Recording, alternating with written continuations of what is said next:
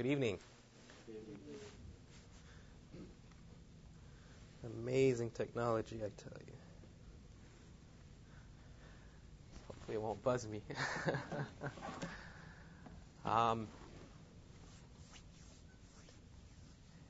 It's a pleasure to be here in Florida.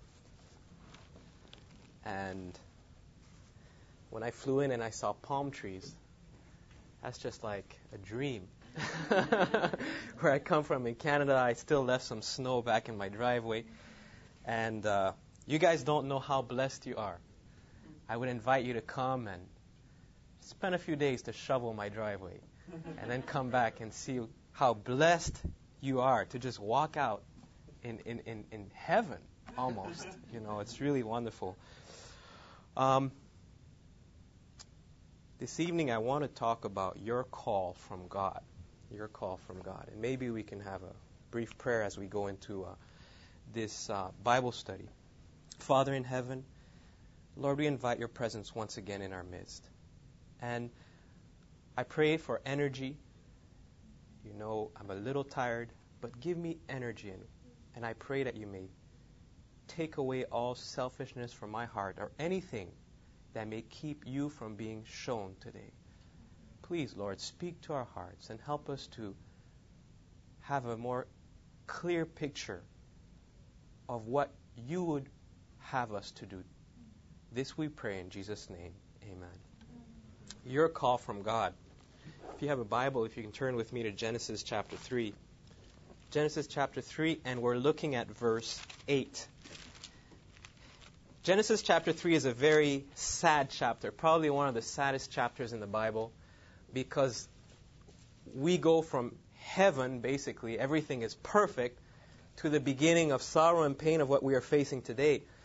And in Genesis chapter 3, man sinned, Adam and Eve, and they're running from God, and we see a picture of God.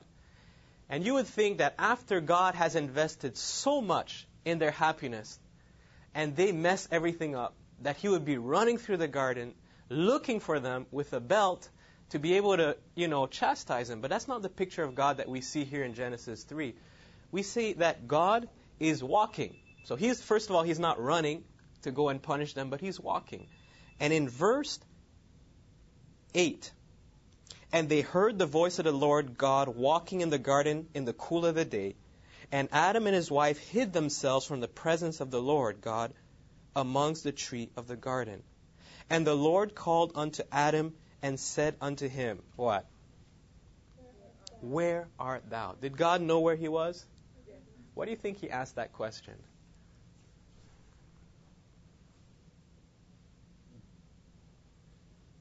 Wanted to see their response. Sometimes God asks questions more for us than for him. For us to stop and to think. Even, I don't know if you remember in the Bible, when Judas comes to betray Jesus in the Garden of Gethsemane, Jesus asked him, why are you come? Now, Jesus knew exactly why Judas came, and Judas knew that Jesus knew why he came. That makes sense. But he still asked to try to help him to stop in his track and to think, what am I doing? But I guess it didn't work. God's call. Here we see the first example of God coming after man and calling them.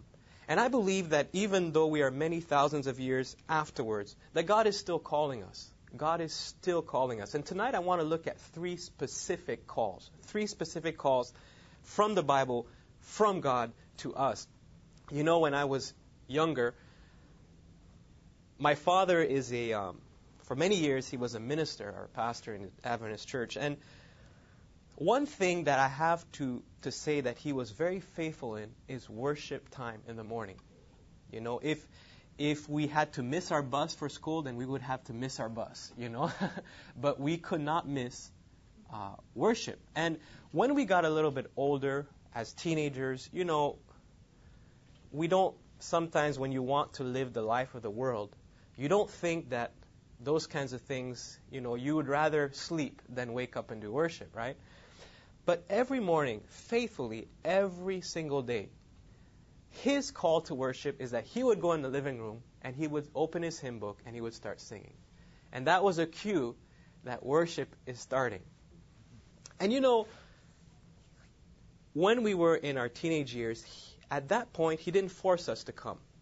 You know, it was for our own desire. And I'll be honest with you, when you stay up late as a teenager watching TV or whatever on the phone till midnight, 1 or 2, you do not feel like waking up at 6 in the morning, you know, to worship God. And I remember every morning when I would hear his voice singing, I would roll back in my bed and try to put the pillow over my ear and says, no, I don't want to go. But a soft voice kept speaking, you should go, you should go. And every morning, and I would throw my sheet back and I would go up there. And once I start singing, I'd get into the spirit of worship. And you know, I believe that Dad did more than anything to safeguard my own soul during my teenage years. You know, when you're a teenager, it's a matter of sometimes just one choice where you say, no, I'm going to do what my friends do. And no matter what, and you lose the respect of your parents, and it's a gradual hill, but you have to make that decision one day. But I never got to that point.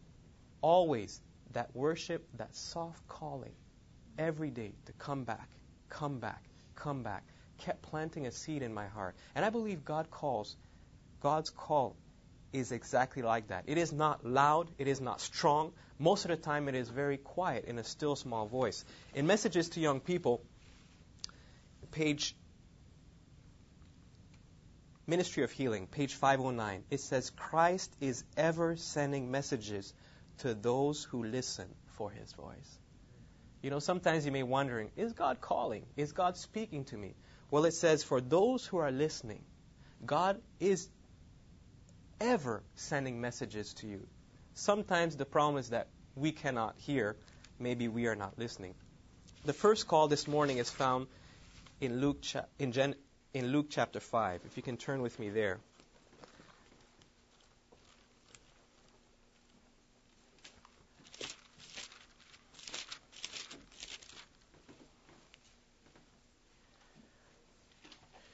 Luke chapter 5, looking at verse 32. The Bible says, Jesus speaking, I came not to call the righteous, but the who? But the sinners to what? To repentance. So the first call this evening is a call to repentance. A call to repentance. Repentance, according to Steps to Christ, it includes sorrow for sin and a turning away from it. We shall not renounce sin unless we see its sinfulness. Until we turn away from it in heart, there will be no real change in the life. And so the first call is a call for repentance. Repentance meaning that you are sorry for your sin and you turn away from the sin also. In Romans chapter 2, if you can turn with me there, we have another aspect of repentance. Romans chapter 2, Paul speaking, Romans chapter 2, verse 4. Or despisest thou the riches of His goodness and forbearance, speaking of the riches and goodness of God, and long-suffering, not knowing that the goodness of God leadeth thee to what? Repentance. To repentance. And so we see that the first call, Jesus comes to earth and He says, I did not come to call the righteous, or those that don't think that they need anything. I came to call those that realize that they are sinners, and I came to call them to what? Repentance. In Romans chapter 2, we find out that repentance is not something that you muster up. It's not something that you try to get within yourself. But repentance comes as you behold the goodness of who? Of God. The goodness of God is what leads you to repentance. As we behold God in His Word, something starts happening in our hearts. Every page, every story, every verse reveals us something about the goodness of God. And that is what leads you to repentance. Or, should I say, that is what leads you to deepen your repentance. Satan knows that. Satan knows that the more of the goodness of God that we behold in His Word, the more sorry we are for our sins. And the more decidedly we are in turning away from it. It is an important key. So Satan doesn't care if you sin and ask forgiveness, and sin and ask forgiveness, and sin and ask forgiveness, and sin and ask forgiveness. As a matter of fact, that actually plays in his favor, because if you keep sinning and ask forgiveness, and sin and ask forgiveness, and sin and ask forgiveness, there comes a point where your heart becomes hard. Meaning you sin and you ask forgiveness without experiencing true repentance, without experiencing a true sorrow for sin and a turning away from it, then it becomes simply like a transaction, like taking money from a bank or from, like sneezing, something that simple that I sin and tonight I just ask forgiveness and I live on my life, trying to ease my conscience. Satan wants that. Why? He wants you to sin and ask forgiveness without experiencing repentance. And the way that he does it is by keeping you from spending time in God's Word. That's the bottom line. I have realized in my life that if I spend time in God's Word, even if sometimes I don't understand what I'm reading, I'll be honest with you, sometimes I don't understand what I'm reading. Sometimes when I read God's Word, I do not find it always relevant. Sometimes I read and I don't understand what I'm reading. I feel even, should I say, on some parts of the Bible, I find more boring than others. But I still read it. I read it because when I read and I keep reading and I keep searching, something starts happening. Number one, I start to understand it. Number two, it starts to become relevant. And number three, something starts happening in your life that you start loving and respecting God even more. And there has this beholding of God leads you to a deeper repentance. So here we have beholding Christ in His Word. And the beholding Christ in His Word allows us to see His goodness. And when we see His goodness, as we behold Christ in His Word, the Holy Spirit starts doing something in our lives that we start experiencing true repentance. And so we behold Christ a little bit more in His Word. And so we see more of His goodness. And so our sorrow for sin is deeper. And so we behold more and we see more His goodness. And you understand it's like a cycle. And that you actually start feeling sorry for the sins that you used to commit over and over and over again. And there was no more feelings anymore. It was just, I guess I just sinned, blew it, and forgive me, Lord, one more time. But now, as you are beholding Christ, and as you're seeing His goodness, all of a sudden the Holy Spirit started impressing your heart. And what used to be a hard heart becomes soft. And you start actually feeling sorry. And your stand against sin starts becoming stronger and stronger if we start by beholding Christ where? In His Word. I remember a few years ago I was giving Bible studies to a couple. And I like to share this experience because it shows how there is power in the Word of God. There is power in the Word of God to experience repentance. I was giving studies with Bible studies with a couple. The woman, it was a woman and a man and his wife. And the man seemed a little bit more quick, but the woman just didn't seem to catch it. And every day, she just couldn't get to the point where she could surrender her life to God. That was the bottom line. So for 6 months, literally 6 months, every week, I would get back into that home. And we would start at John 3:16. For God so loved the world that He gave His only begotten Son.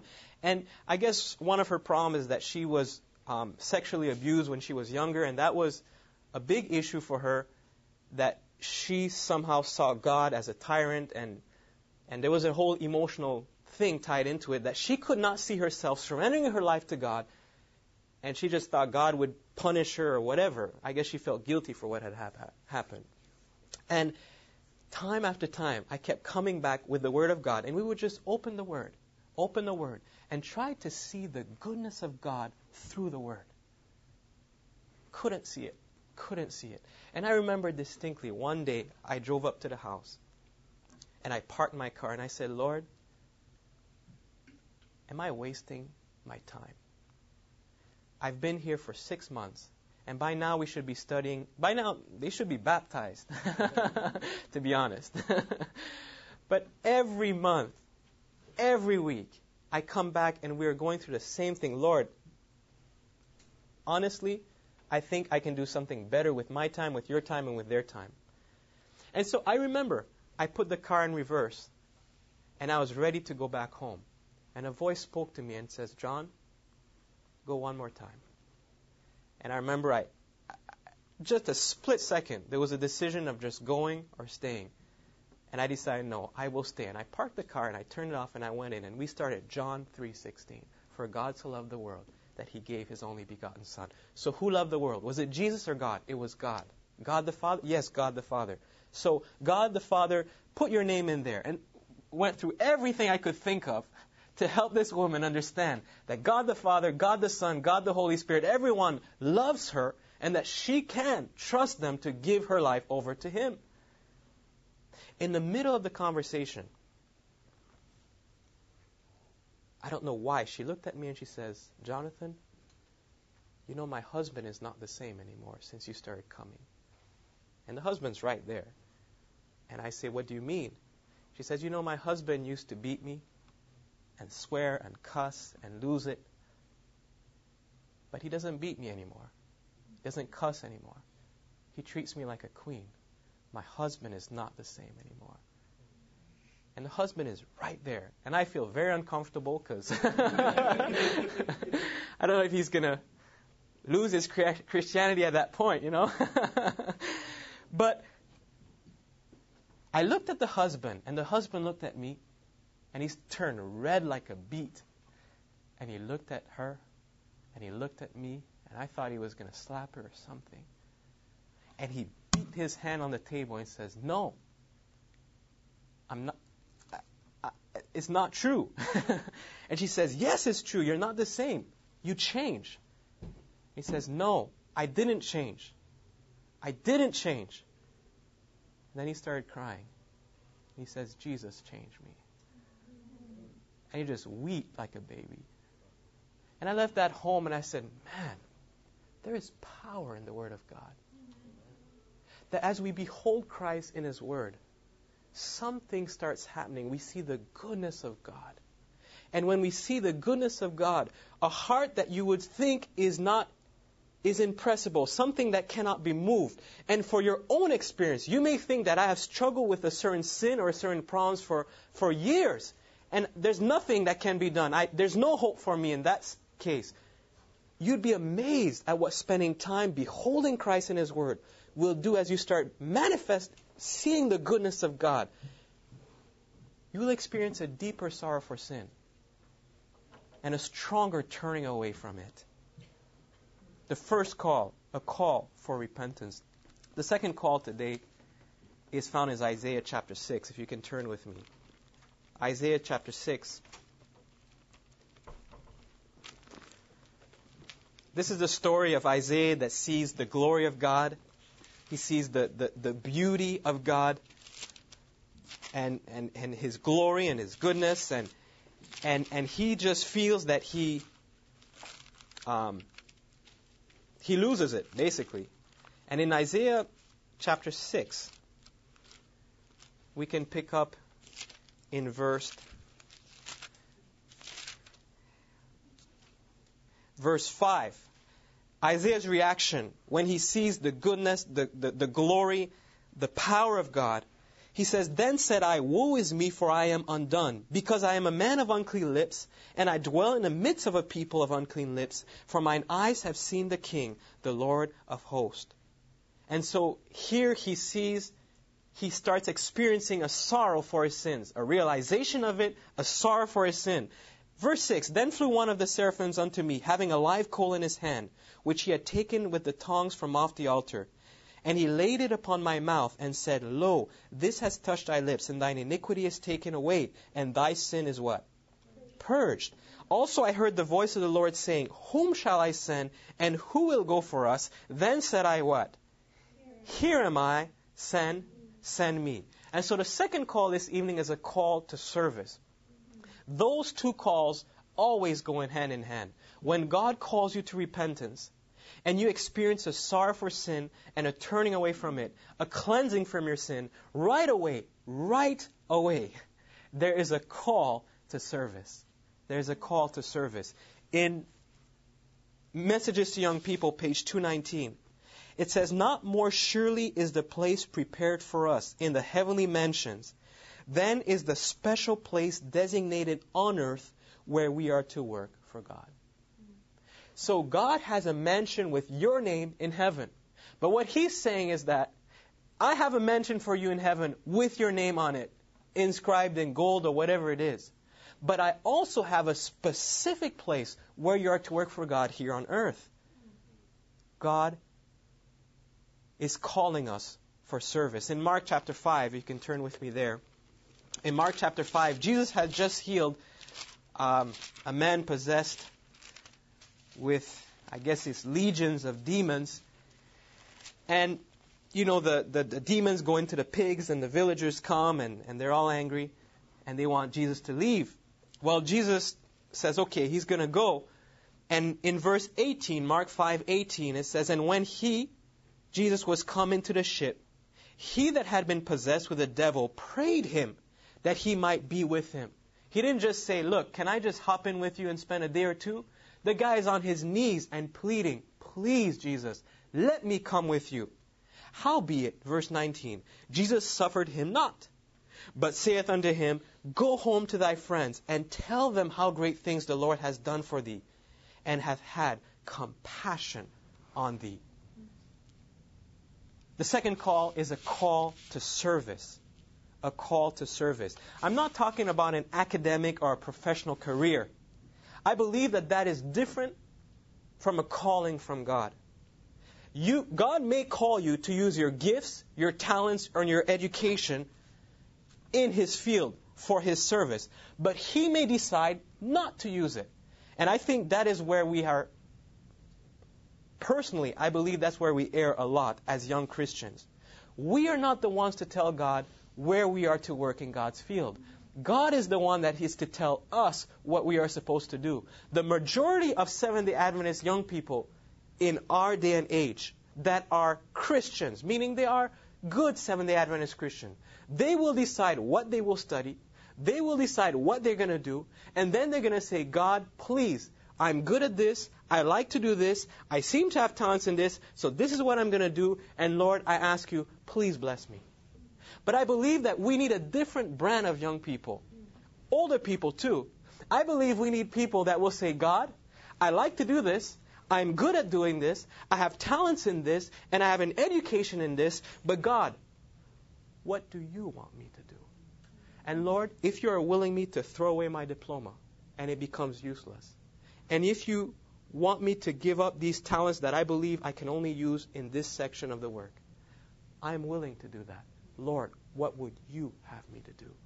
I believe that when we start as a young person from that perspective, with the possibility that God just might call us to do what we are not wanting to do, or what we don't really even have a thought that we want to do, then power can start flowing through us, because there's no channel, there's no obstruction in the channel anymore. There's no preconceived ideas or plans that we already have. It's fully God and God alone.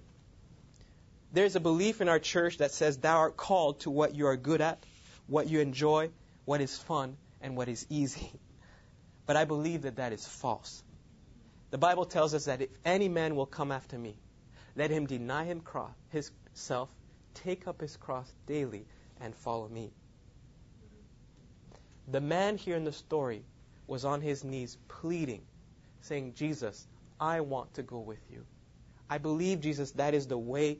I've only met you for a few minutes. How am I going to go and talk about, I need training, I need education, And Jesus says, "No.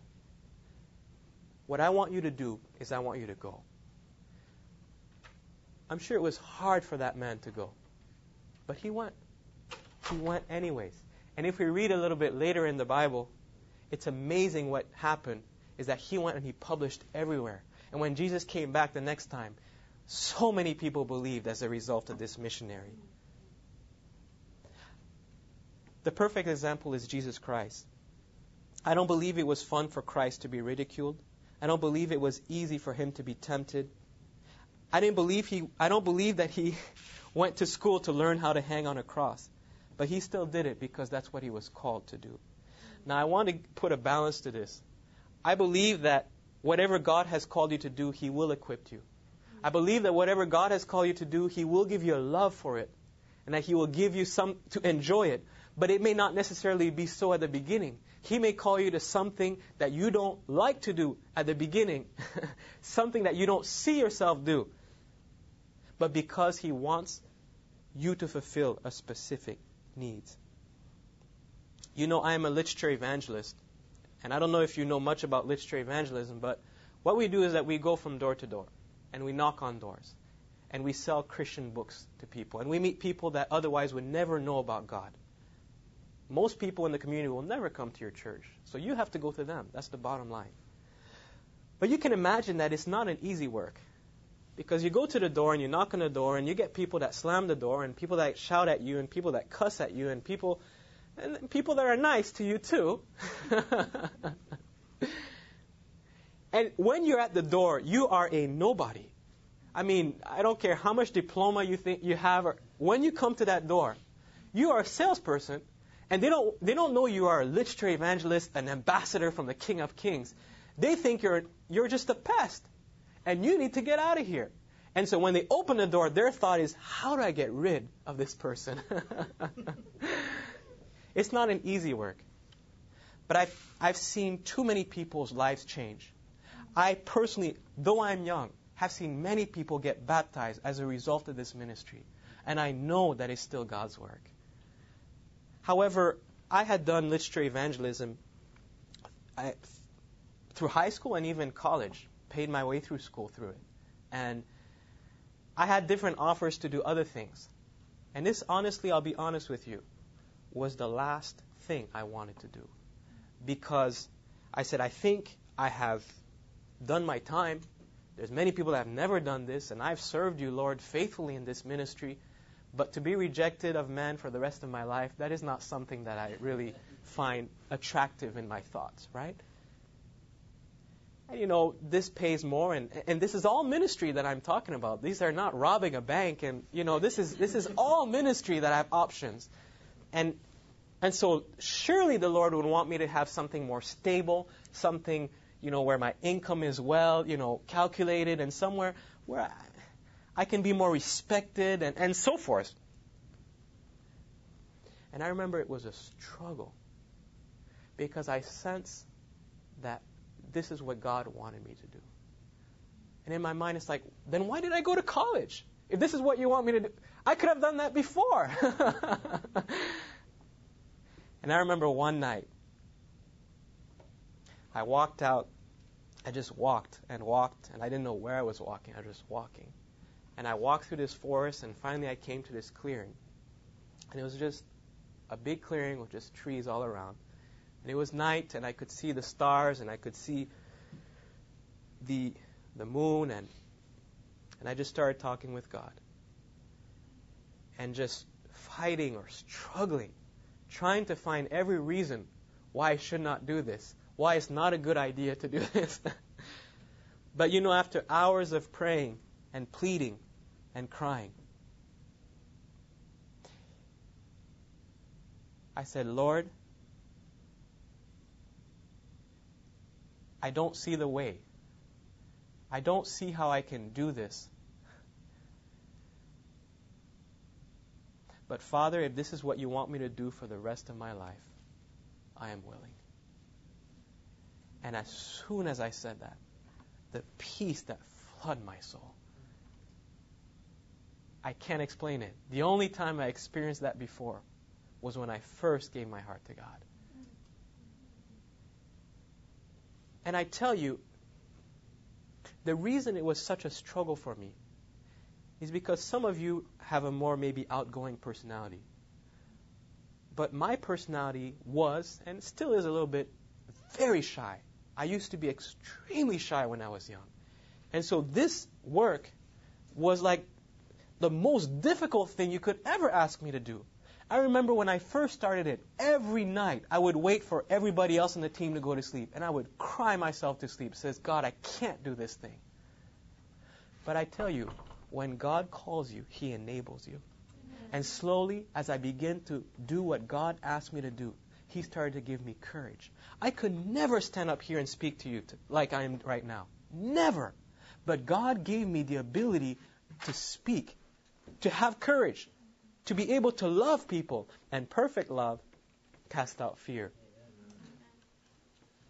I'm the perfect example that God does not always call you to what you are good at, to what you like to do, to what you enjoy, to what you learn or went to school for. But God calls you where the need is the greatest. And He also calls you where He can save you. And I believe that if it wasn't for this ministry that keeps me on my knees day by day, I don't know where I would be. I really don't know where I would be. The first call is a call to repentance. God calls us to behold Him in His Word. And the more that we behold Him in His Word, something starts happening. We start coming face to face more and more with the goodness of God. The more that we behold the goodness of God, the Holy Spirit starts doing something in our lives. Cause us to experience repentance. Our repentance gets deeper and deeper and deeper. Our sorrow for sin becomes more genuine. Our turning away from sin becomes more decided. And as we experience repentance, something else comes. There's a call. Maybe soft at first, and a little louder, and a little louder. And it's a call to service. And I tell you, if you do not have a call to service, I may be wrong, but my suggestion is maybe you need to go back on your knees and into the Bible and truly experience repentance. I'm telling you, because when you experience repentance, the call always comes. Always comes. And so, repentance, deeper repentance, call for service comes. And a third call. The third call. The third call is found in Matthew 24. Matthew 24. I don't have biblical, should I say I did not take the time to biblically discover this theory of mine. But I have a theory. And so you can trash it if it's not good, all right? But this is a theory. That God calls us to repentance. That part is not theory. And after repentance, He calls us to what? Service. And I believe that after God calls us to service, He tests us. And He tries us before He can bless us. After He calls us to service, almost always there's challenges, trials, and tests that come to see if He can trust you with the blessings that He has in mind for you. In Matthew 24, verse 13, the Bible says, after speaking about all of the things that are happening now, I believe, in the last days and things that will happen, it says, but he that shall endure unto the end, the same shall be what? Shall be saved. The same shall be saved. The last call is a call to endurance. The call to endurance. I believe that many have failed in their Christian walk in this point because they have experienced, they have seen the goodness of God, and it's amazing to meet a new Christian and on fire for God. But I know some of these new Christians that have started out their walk when I surrendered my heart to God. Some of them are not walking in the light anymore. And I say, what happened? And I believe this is the point where they have failed. They have failed because they did not persevere. They did not endure. Many reasons why people don't persevere.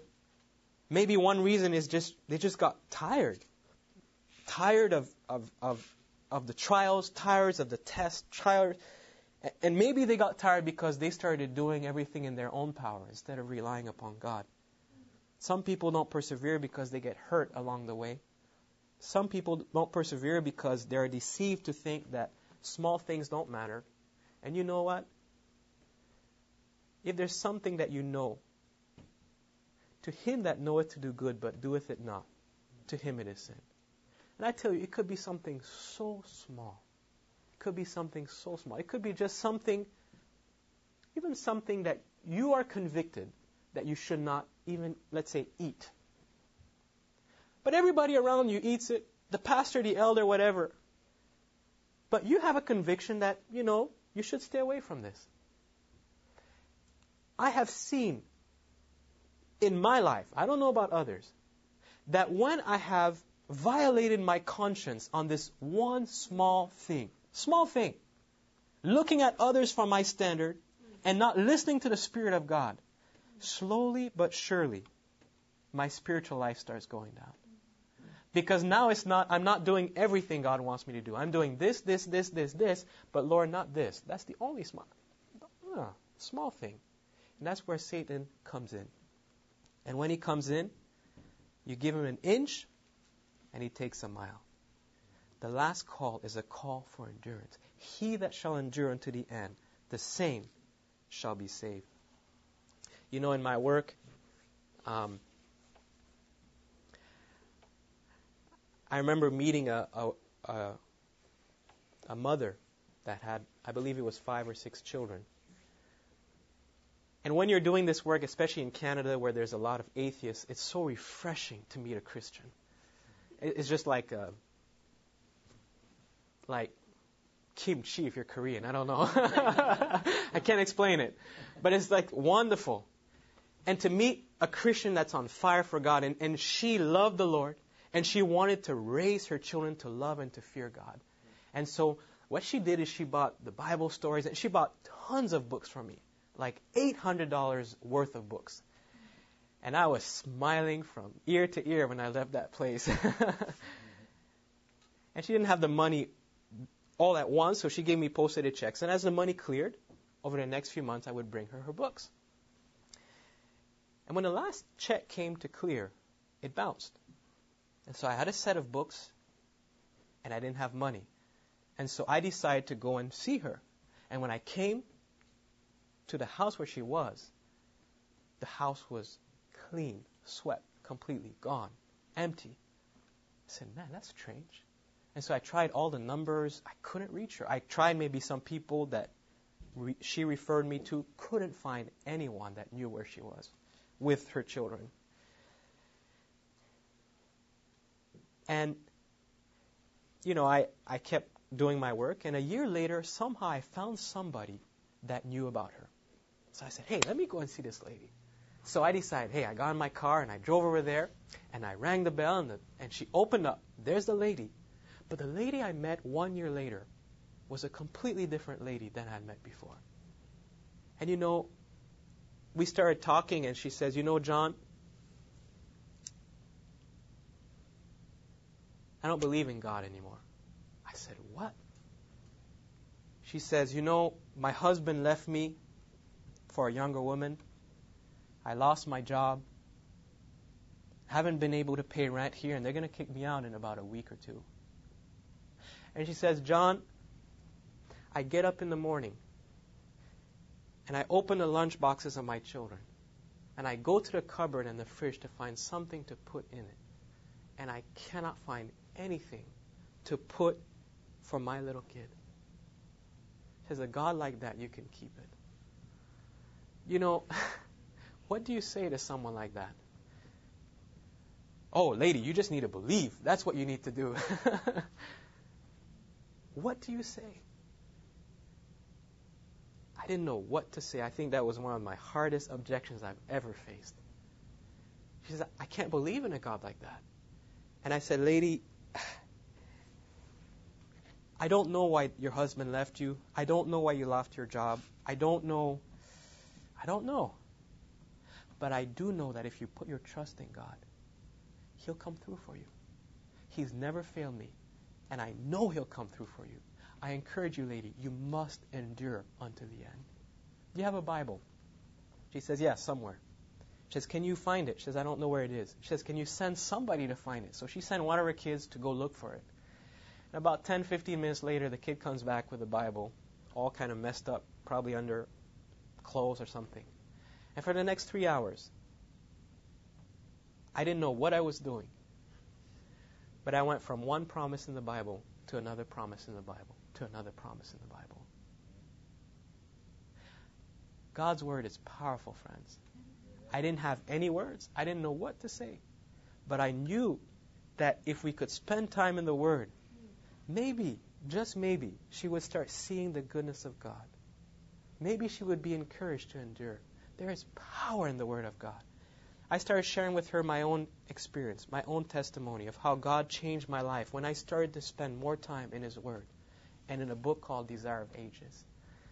And I encouraged her, lady, endure, persevere until the end. The next day I passed by and I left her a Desire of Ages. And I told her, this along with the Bible, read it. You may not find it relevant. You may find it boring at times. You may fall asleep as you read it. But keep reading. Because as you keep reading, you're going to start seeing the goodness of God. And when you start seeing the goodness of God, that will lead you to what?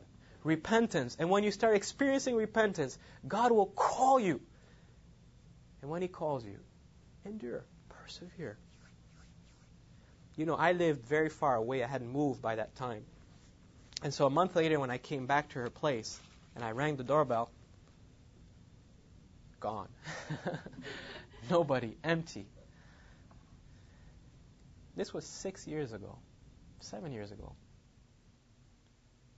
And every time I drive on the 401, which is the main highway in Toronto, and I see where her townhouse used to be, I always pray, Lord, be with Anne. I don't know where she is. I don't know what she's doing. But Lord, please help her to endure. Help her to hear the call, to spend time in your Word. You know, a few months ago, I was in a church in Toronto and doing some promotion for literature evangelism. And I was walking down the aisle, a side aisle of the church, and I heard my name. I said, Jonathan. And I turned. This wasn't my church. I didn't know anybody there.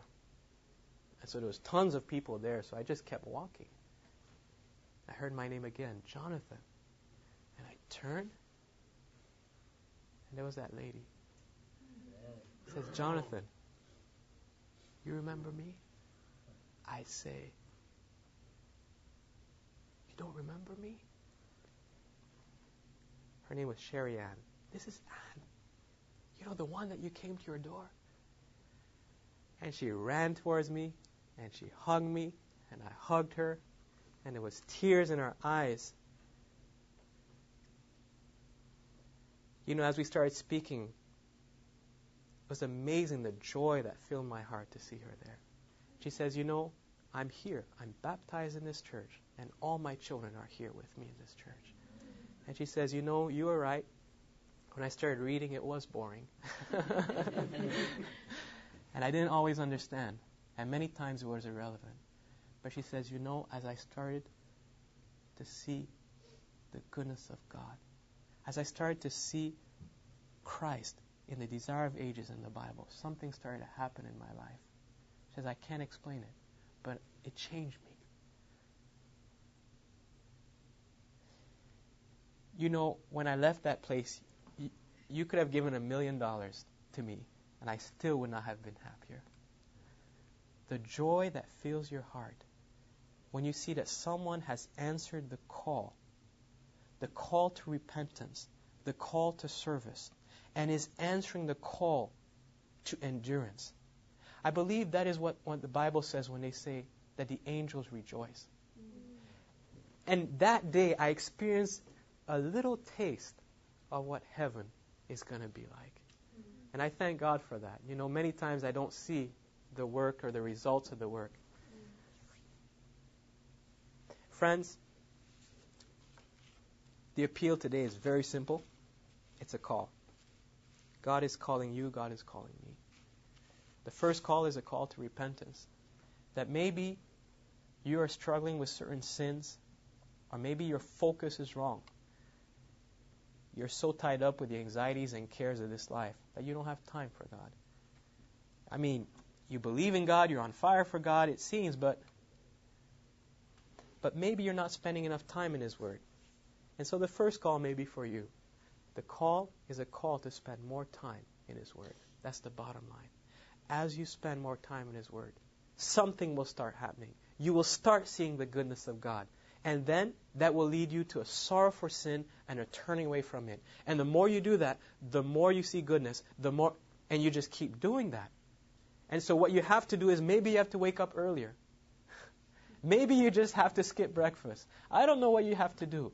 But I have realized through statistics and my friends and my own life, and I've worked with, the last 10 years, tons of young people. And I've realized we just don't read our Bible. That's the bottom line. We'll read every other book about the Bible, but we won't read the Bible. We'll read 1 or 2 chapters, oh, I know this already. Or we'll study maybe one, but really to spend time in the Word. Even among present true Seventh-day Adventist Christians, few spend quality time in God's Word. And I believe that is why there is no power in your life and power in God's church. The first call is a call to repentance. Maybe your problem is that you have experienced repentance, but you're not responding to the call for service. God has a specific place for you, friends. Don't even kid yourself that God somehow overlooked you in the process. He loves you. He's called you to repentance. There's a place for you to serve in His field. And the last call is a call for endurance. Friends, when you serve God, there's trials. There's a lot of trials. There's a lot of temptation. I don't have to tell you. You know that. But friends, please, endure. Endure until the end. And when you're going to get to heaven, you're going to realize that heaven was cheap enough. If that is your desire to respond to these calls from God, please stand with me and let us pray that God will help us to experience these calls in our lives. Our Father in heaven,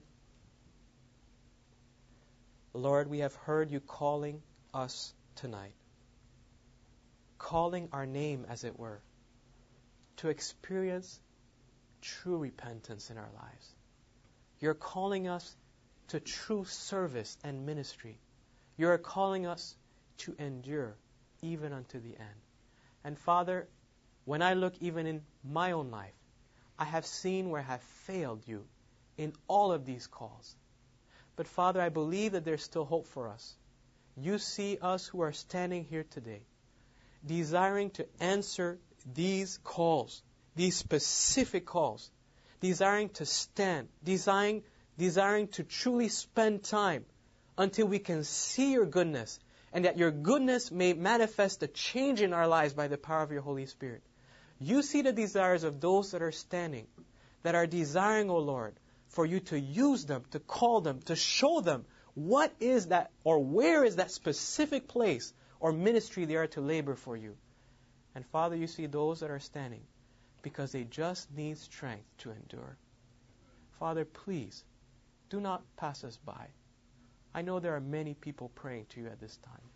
But see us who are weak, yes, sinful, but Lord, who are willing and desiring to serve you. Have mercy upon us. Bless us in accordance to our need. And may we seal this decision not only in our hearts, but in the books of heaven. In Jesus' precious name.